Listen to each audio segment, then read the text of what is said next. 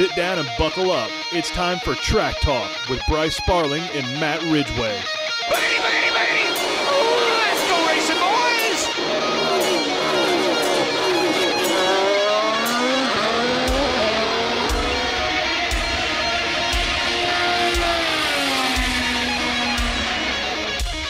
Lights out and away we go with another fantastic edition of Track Talk by TM5. I am Bryce Sparling. As always, I am joined by my co-driver, Mr. Matt Ridgway. Matt, how you doing tonight, man? I'm good. I'm tired. I'm ready to go to bed, but I'm ready to do this first. Dude, you are having a fantastic season, man. And real quick side note, you can continue your fantastic season this year. Your Bolts are going to start the defense of Lordo tomorrow night, right, I believe?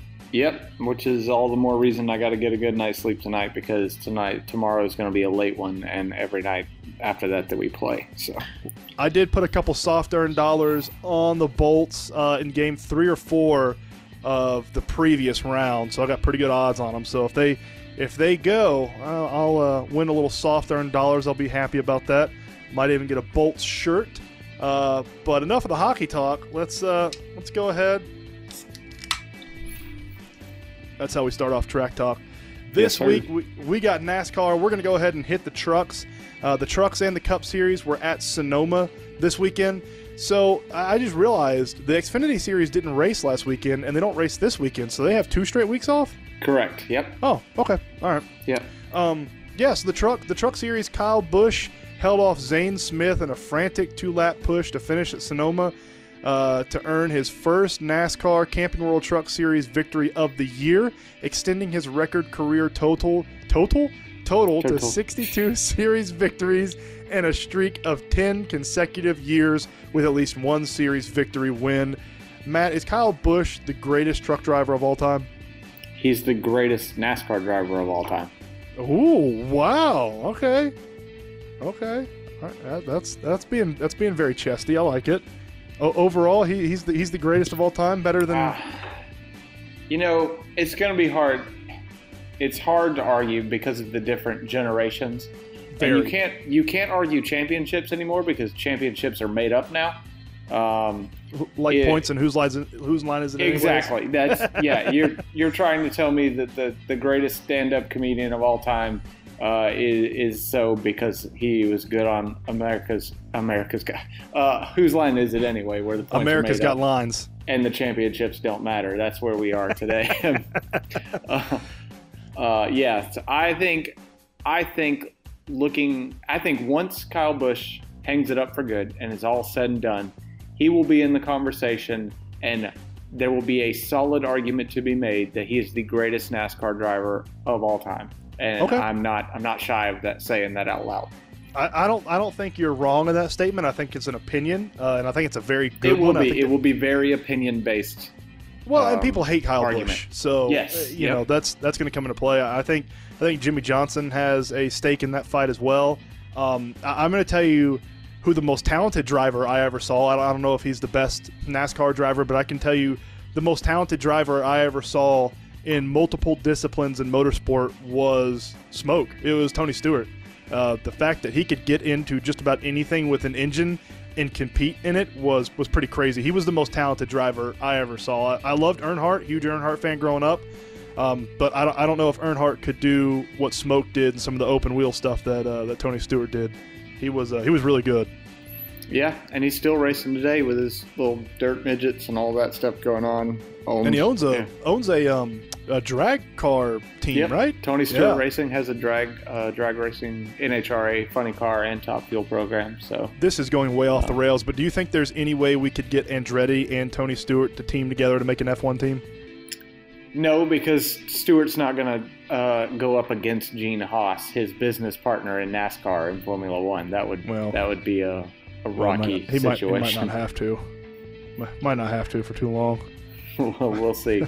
We'll see. I'm not giving up on Haas yet, although my prediction that they were going to win their first race this weekend at Baku didn't go real well. It was close. It was real close. Just needed about 18 DNFs. You almost got it.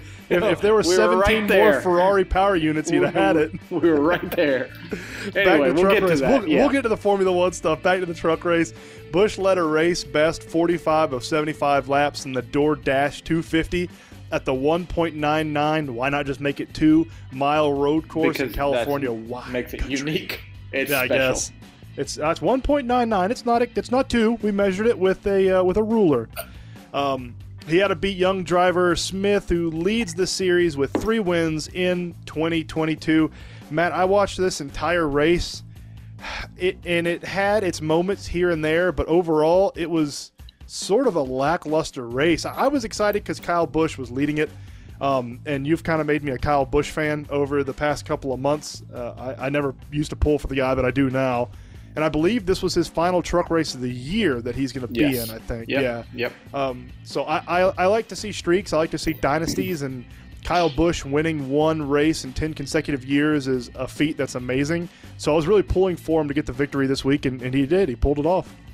Yeah, I mean, that's pretty much anytime Kyle Busch is in the truck series, he's going to, if not win, compete. I got to watch him race the truck series in Charlotte, where I think he had a pit road penalty or a speeding penalty that relegated him to the back, and he just never quite made it back up front.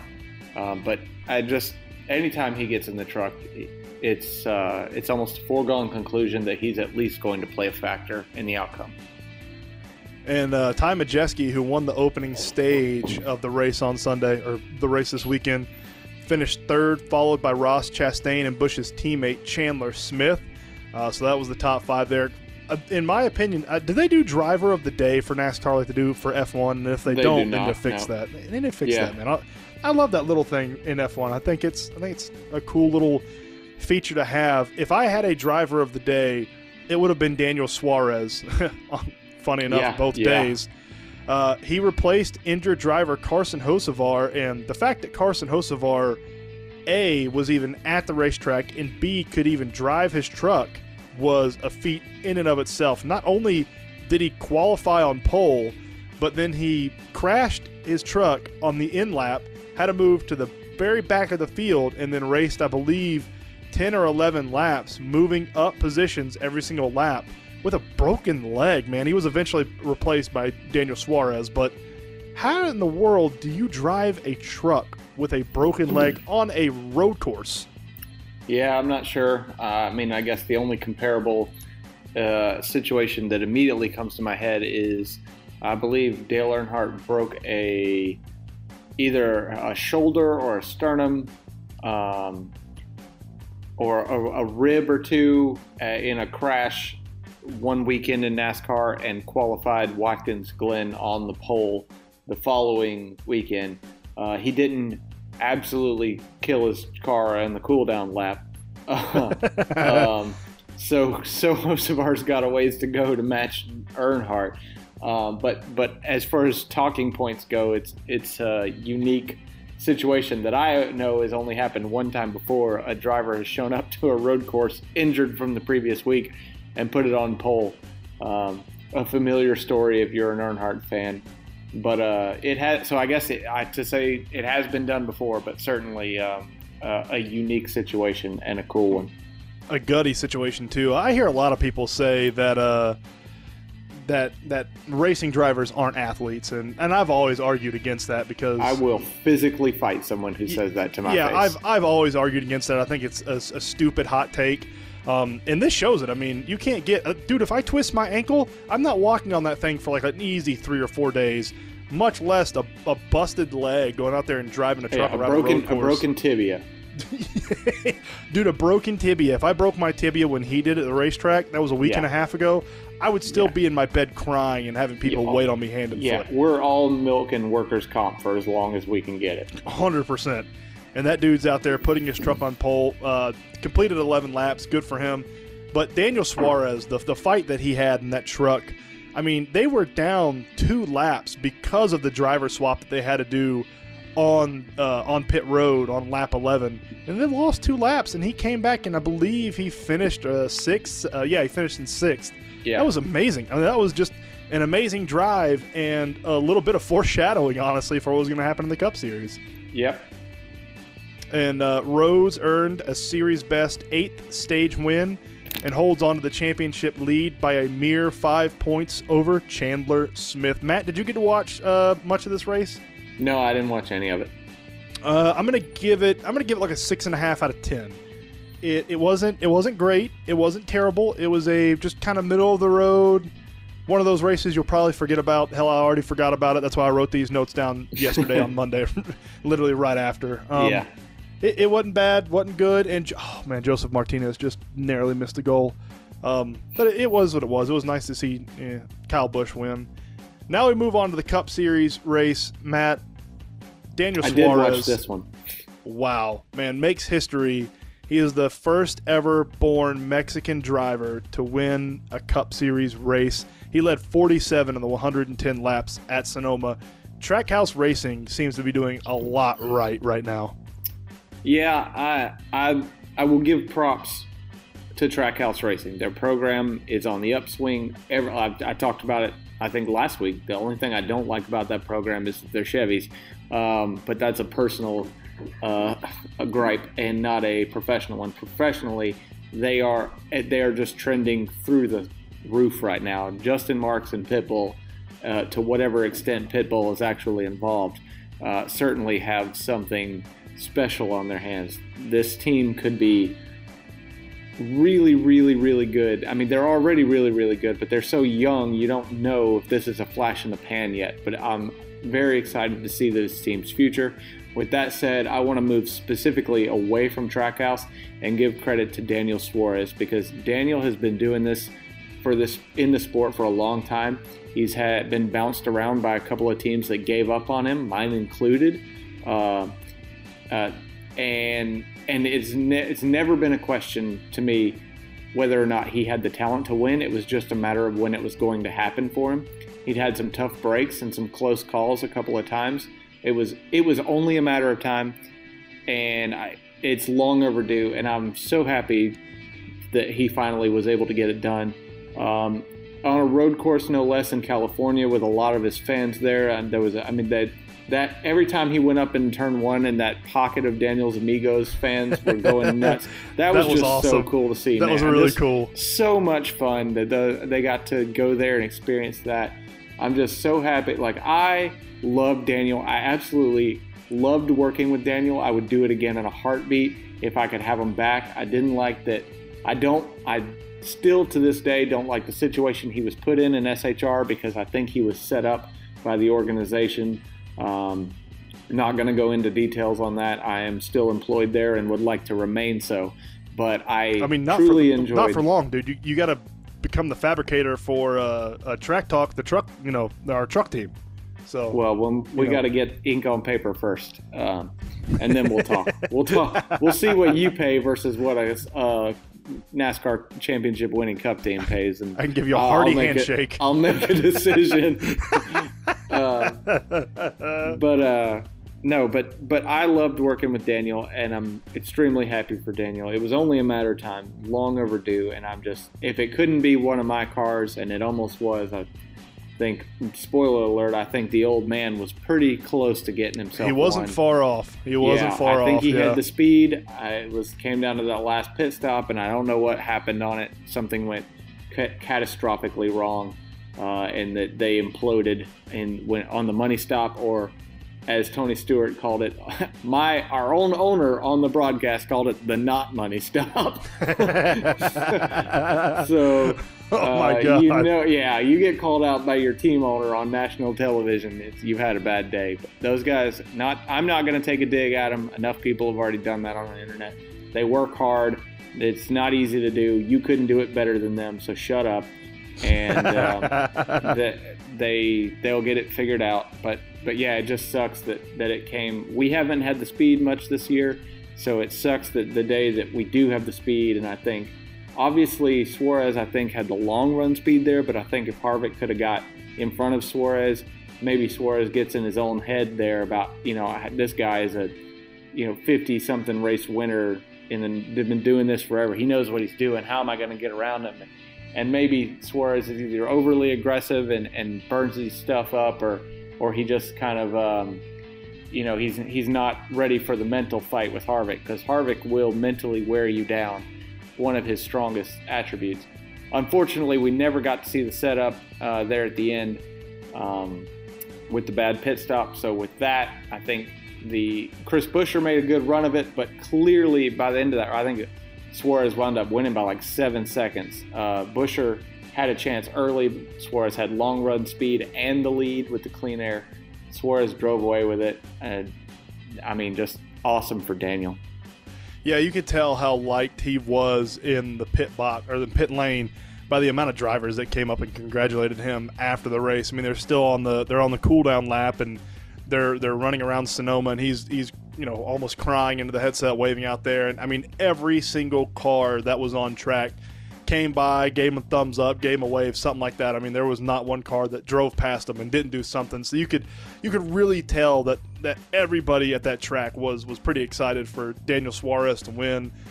With that win in his 195th Cup Series start, Suarez becomes the 5th different driver not born in the United States to win in the Premier Series, joining Marcus Ambrose from Australia, Juan Pablo Montoya from Colombia, Earl Ross from Canada, and Mario Andretti from Italy.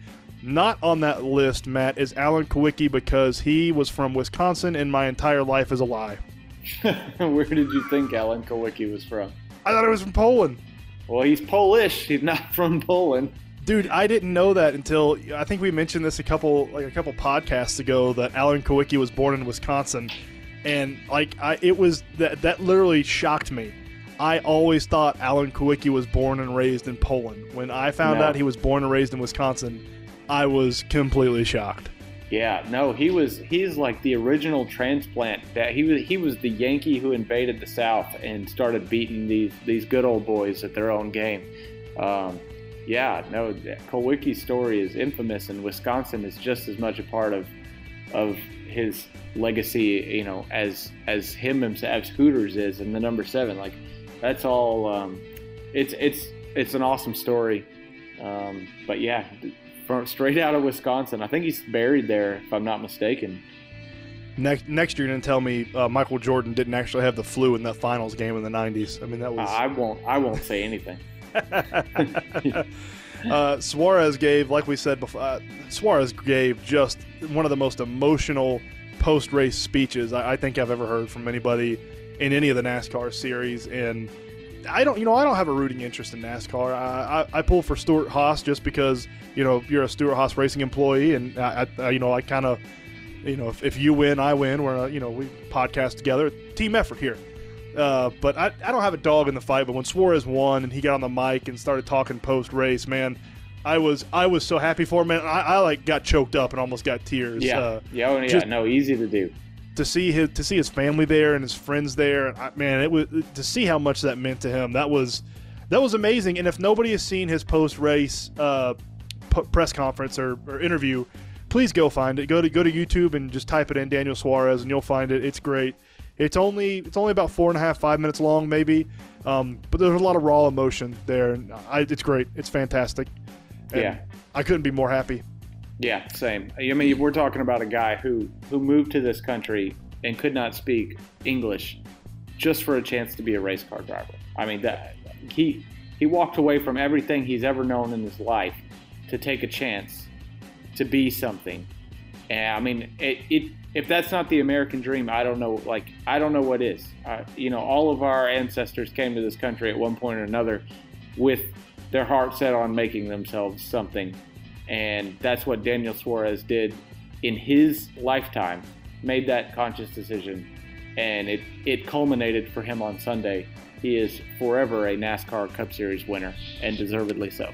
And that proves something that I've been saying for a long time. The American dream, despite what you see on social media or hear from people, the American dream is still alive and well. You just got to work for it. Not a lot of people want to do that nowadays. Very much so. A lot of people want to hand it to them. The top four finishers before we get too political. The top four finishers drivers. The top four finishing drivers. I'm going to get that sentence right one of these days. We're all looking for their first win of the series. Front row motorsports driver Michael McDowell finished third, followed by Stewart Haas Racing's Kevin Harvick in fourth. Chase Elliott salvaged a really disappointing day and saw him get multiple penalties. He ended up finishing eighth. I think he had 2 or 3 penalties working outside of his pit box, I believe, in the car, and then his tire came off one time when he came out of the pit road. Those were 2 separate incidents. That was Kyle Larson. Kyle Larson, sorry, not Chase Elliott. Yeah. I get those two mixed up literally constantly. I mean, every single race, I get Kyle Larson and Chase Elliott mixed up. No idea why. Their names aren't even close. Numbers aren't close, but I get them mixed up constantly. But he did finish in 8th place finish, so good for him. Cup Series, Matt, what would you give this race out of 10? I'm going to give it a 8 out of 10. Yeah, I'm going to give the racing, just on pure racing, probably a 6 or a 7 out of 10. But the fact that Suarez won it and just all the emotion at the end really bumps it up to probably around the 9 for me, because that was pretty cool to see. I enjoyed that quite a bit, and I'm trying to think. That's about it. That's about all we have for Sonoma. That seemed like it went by really fast. That race did. That seemed like it zipped by. Yeah, it's not a long race. Let's move on to Indy Car. They were at Road America this weekend. Joseph Newgarden overcame a few late race restarts to bring home the victory and secured $1 million payday. He gets the $1 million bonus. We talked about it last week. We spoke it into existence. We did. Joseph Newgarden was the first driver on the series to win at an oval, a street race, and a road course $1 million bonus, man. Yep. And that's just what Team Penske needs, more money. And they don't have enough of that. The race saw a lot of action in the first 10 laps and like the final 8 laps. Jimmy Johnson spun on the opening corner of the opening lap, spun into the gravel, bringing the first caution of the day. And Helio Castroneves spun on a restart on the very last corner when you're coming onto the start straight. Yeah, Canada corner. Yeah, Canada corner. Yeah, no. Canada corner is the one at the end of the first straightaway, the second straightaway. Oh my goodness, we sound like idiots to people that don't know I know which corner you're talking about. Are you gonna tell me people that listen to this podcast don't know what the corner of Ascari is? There you go. Yeah. But yeah, Helio Castroneves spun on the restart, bringing out the final caution. Indy 500 winner Marcus Ericsson used the final restart to fly past Alexander Rossi for third. Rossi held the third position from a late charging Grosjean, who finished fourth, and Colton Herta finished fifth. Matt, did you get to catch any of this IndyCar race this weekend? I caught the tail end of it. Yeah, I got home from church a little bit late after we went grocery shopping, but I was able to catch probably the latter half of it. Now, I mean, I had it on. I was making lunch, trying to get the boys down, getting ready for the NASCAR race, but yeah, I caught the tail end of it. How about our boy Grosjean? That's a pretty sporty finish for him. Top 4, almost got a podium. Looked like he was going to challenge from that third spot for Rossi. I really thought he was going to steal it from him. But coming home fourth, not bad at all. Respectable. The first 10 laps and the last 8 were really, really entertaining. But everything in the middle was sort of boring, man. It was almost like a follow the leader type deal. I was kind of disappointed in that. Yeah, I mean, it's honestly, my opinion is that's just racing, and that happens sometimes. But yeah, not too out of the ordinary for IndyCar at Road America specifically. I'm not sure if it's the kind of package they run there or what, but that seems to be the case more often than not when they go there. Yeah, that was a little disappointed. Marcus Ericsson still leads the points championship with Will Power and Joseph Newgarden in second and third. Newgarden looks strong, 3 wins in the season. Yeah, he might be my favorite to win the championship right now, just because of how good he's looked. No, I think it's pretty clear cut at this point. Early in the season, I thought it was going to be Scott McLaughlin. The way his season started, I thought he was clearly the best car at Penske. and by far the best car in Indy Car, and that power balance has shifted quite dramatically. Newgarden is on top of the world right now, and McLaughlin is struggling. Patio Ward is 4th, Alex Pallou's 5th, Scott Dixon is 6th. So if you're keeping count at home, that's 2 Penske's, 3 Chip Ganassis, and 1 Arrow McLaren in the top 6 of the points. They have this weekend off. They will not race again until July 4th weekend at the Mid-Ohio Honda Indy 200. I've never been up to that racetrack. Is it a very nice racetrack, Matt? Do you know? Yeah, so Mid-Ohio is a privately owned facility, and it is very well kept, very well maintained, very fan-friendly, kind of like Alabama is, Birmingham. Kind of almost exactly the same scenario, same vibe, same atmosphere. Produces some really good racing. NASCAR and Indy Car both go there, and the IMSA cars. The IMSA cars, the sports car series, may be there the same weekend as Indy Car. I'm not sure. We'll have to check the schedule on that, but those guys deserve some weeks off. They have been going. They go to Indy the very first weekend in May. Those teams fly out. They do the Indy GP race the next weekend. They never come home. They stay straight through the month of May at Indy. They come straight back home the day after Memorial Day. I called my buddy that I was in the Army with on Memorial Day to see if he wanted to get lunch, and he was still working. Now, they had been in Indy for a month and raced the day before. It is a national holiday, and I call him up, and he is working on Indy cars. They are immediately straight back out to Detroit, straight back home, and then straight to Wisconsin for Road America. Those guys have been going nonstop for 5 or 6 straight weeks, being gone from home. So if anybody needs a weekend off, it's those guys, and it's well-deserved by them. I cannot believe the hoops they jump through this time of year in that series. It's almost stupid.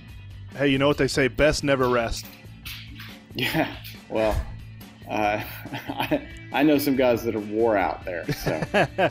Yeah, they've been pretty much burning it on both ends since the start of May, like a month and a half. It seems like IndyCar has gone full bore.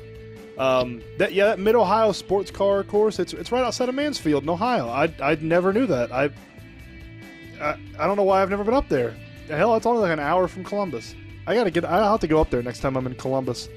Well, I was about to say, if you decide to make that trip, I can get you the hookup through Penske for some pit passes and everything. So if you've got a place to stay and can arrange the rest of it, I can hook you up with the race. Just let me know.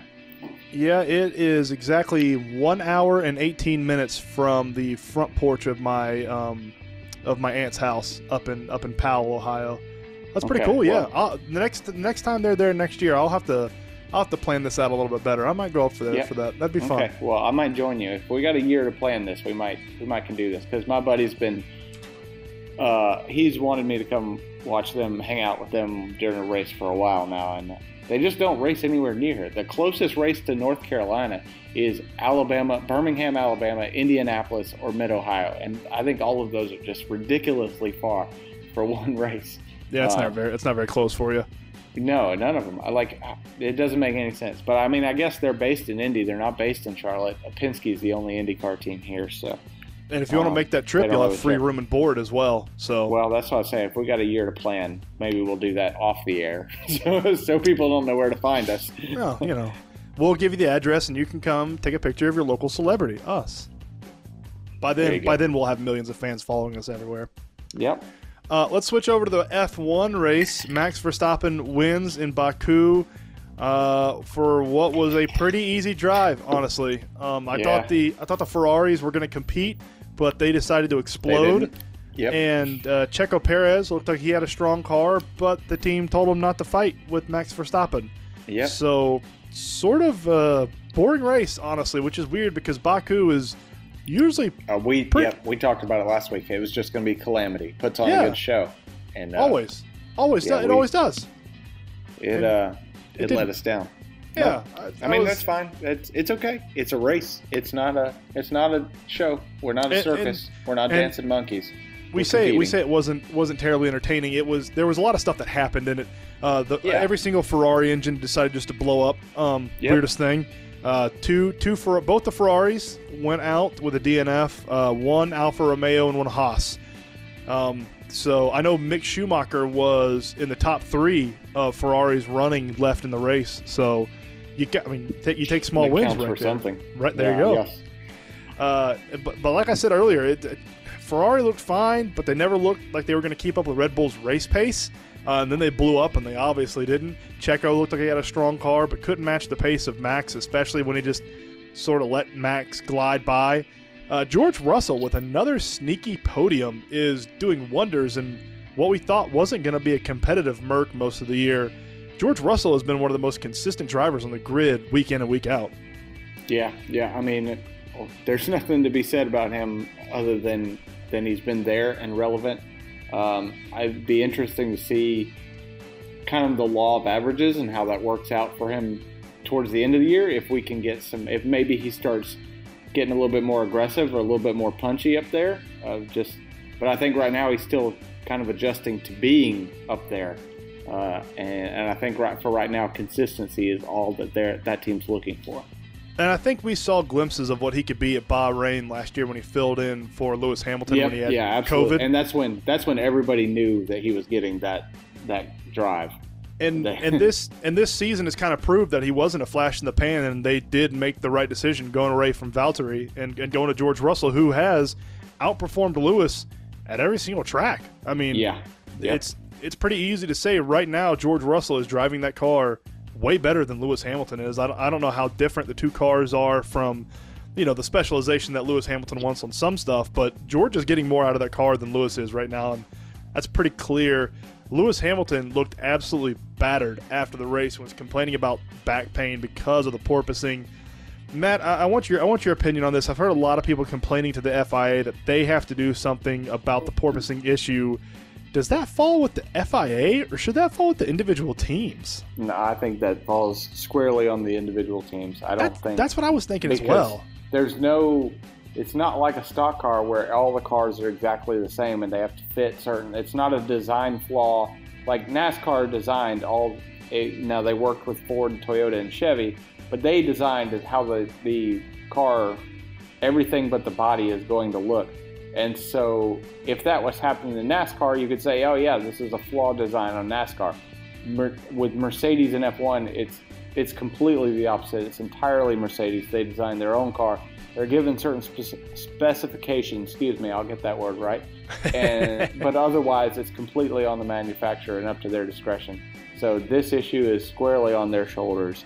And I'm 1,000% with you. Absolutely, 1,000% with you. I've heard people complain since the Baku Grand Prix that the FIA needs to do something about porpoising, and they don't. That's the individual car manufacturers. Yep. They need to do something about the porpoising because you don't see many of the other cars porpoising as bad as the Merc, and you certainly don't see any of them getting out with the back pain that Lewis Hamilton did. And you didn't see George Russell. Now, George Russell is quite a bit younger than Lewis, but you still didn't see him complain and hunched over like an old man about the porpoising issues with his back at the Baku. So I wonder what the difference is between Hamilton's and Russell's, or if there was any difference and Russell just handled it better. It's kind of interesting to see where that's going to be. Toto Wolff even said that he's not sure if Lewis Hamilton is going to be able to race in Canada because of the short turnaround and because of the damage he did on his spine. So I guarantee you Lewis Hamilton races this weekend. I would be shocked if he didn't. I'd be shocked if he didn't race up into Canada. One of the other things that's been floating around in the rumor mill is that this is going to be Nicholas Latifi's last race. They're kind of giving him one last hurrah at his home Grand Prix. And then after he races this race, they will let him go and bring in Pietro Fittipaldi to race the rest of the season in that seat. That will be pretty fun to watch. Yeah, I am excited about that, if that's true. There's rumors abound in F1 every single week. Yeah, there is, but usually when there's smoke, there's fire. Even if they're not always completely accurate, they're usually there's something just like there. The George Russell, Valtteri Bottas stuff last year. Exactly like that. There were rumors that was going to happen, and here we are today. This weekend, like we said, they are in Canada on Friday. We have, we have practice. We have FP1 and FP2 at 1400. Is that 2 p.m.? That is 2 p.m. Good job. Okay, 2 p.m. Eastern and 1700, which is 5 p.m.? Correct. Sweet. I am learning. And then on Saturday, we have FP3 at 1 p.m. and then qualifying at 4 p.m. This is going to throw off my entire weekend. I hate when this happens. And then the race on Sunday is at 2 p.m. Matt, I hate when they are on the Eastern time zone or they are in North America, South America, and close to our time zone. My body is so used to waking up at like 6, 7 a.m., getting a coffee and sitting down and watching F1 to start off my day on Saturdays and Sundays. I hate when they race in the afternoon. I like it, especially with NASCAR off this weekend. It gives me something to watch on Sunday afternoon. I'm sure I'll be watching the Braves, assuming we're playing. Normally we are. Actually, and I don't know. We are playing, Matt. We have a 3 or 4 game set with the Cubs coming up. They are all 2:20 starts. So we are getting 4 straight day games at Wrigley Field. Okay, all right, I'll take it. That's kind of odd, but it's all right. Day games at Wrigley Field are undefeated. Yes, that I've been to one. Had the privilege of doing that. Jealous. Yes, I have been to Wrigley Field for a Braves-Cubs game. I sat in the bleachers in the outfield. The fans were fantastic. They treated us like royalty. One even bought me a beer. That's awesome. Yeah, David Ross, I think, hit a grand slam against the Braves. That's when he was playing for it. That was the year they won the World Series. So, 16? Sure. So, yeah, in years that I go to Wrigley Field, the Cubs are undefeated in the World Series. I'm surprised they haven't bought you, like, tickets every single year with that. And that going I on. would specifically not go just to tank them on purpose. But Matt, back to racing. Let's give our picks for the Canadian Grand Prix, and then we're going to circle back to NASCAR because I forgot to give the Truck Series schedule for this weekend. So who do you got this weekend up in Canada? Look, I'm going to strike while the iron's hot. Give me Verstappen to stretch the lead. I don't trust the Ferraris right now. I think I'm going to take Checo. I think Checo has a lot to prove, and I think the Monaco Grand Prix win, I think that gave him a lot of confidence. He raced really well at Baku, but you could tell he just didn't have the pace of Verstappen. Give me Checo. Yeah. I think Checo wins this. So he's going to ignore team orders this week.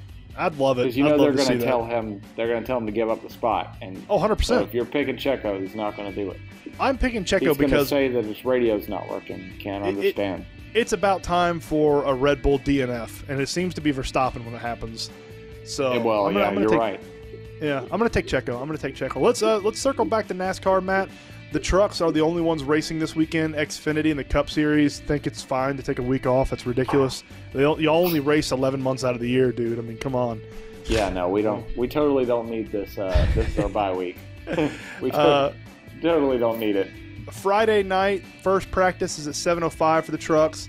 And then 9:02 is second practice. It's not on TV. It's not on streaming anywhere. It's not on the radio. So I'm not even really sure why it's on the schedule. I guess you'll get the times online. Saturday, the trucks are in Knoxville this weekend. 7 p.m. qualifying heat on FS1 Saturday night. And then 9 p.m. Jesus, that's late. The Clean Harbors 150 on FS1. Matt, who do you got in this race? I have no idea, and I'll tell you why I have no idea, because one thing that you did not mention, and I'm not even sure if you know or not, Knoxville is a dirt track. Yes, I did know that. Okay, all right. I'm not trying to call you out or anything. You just didn't mention it in the lead-up. This is their weekend on dirt. I guess, no, they raced they raced at Bristol. Yeah, so, okay, well, forget that. Who won the Bristol dirt race? Give me them. That was... Steve Buscemi. There we go. There we go. Give me Ty Majeski. I'm going to take Ty Majeski. Yeah. All right. Give me any of the KBM trucks. I don't know. give me anybody but Carson Hocevar.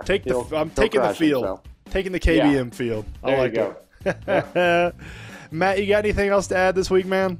No, I appreciate your time. I appreciate everybody that listens, and go Bolts. Oh, hey, did you watch any Le Mans this weekend?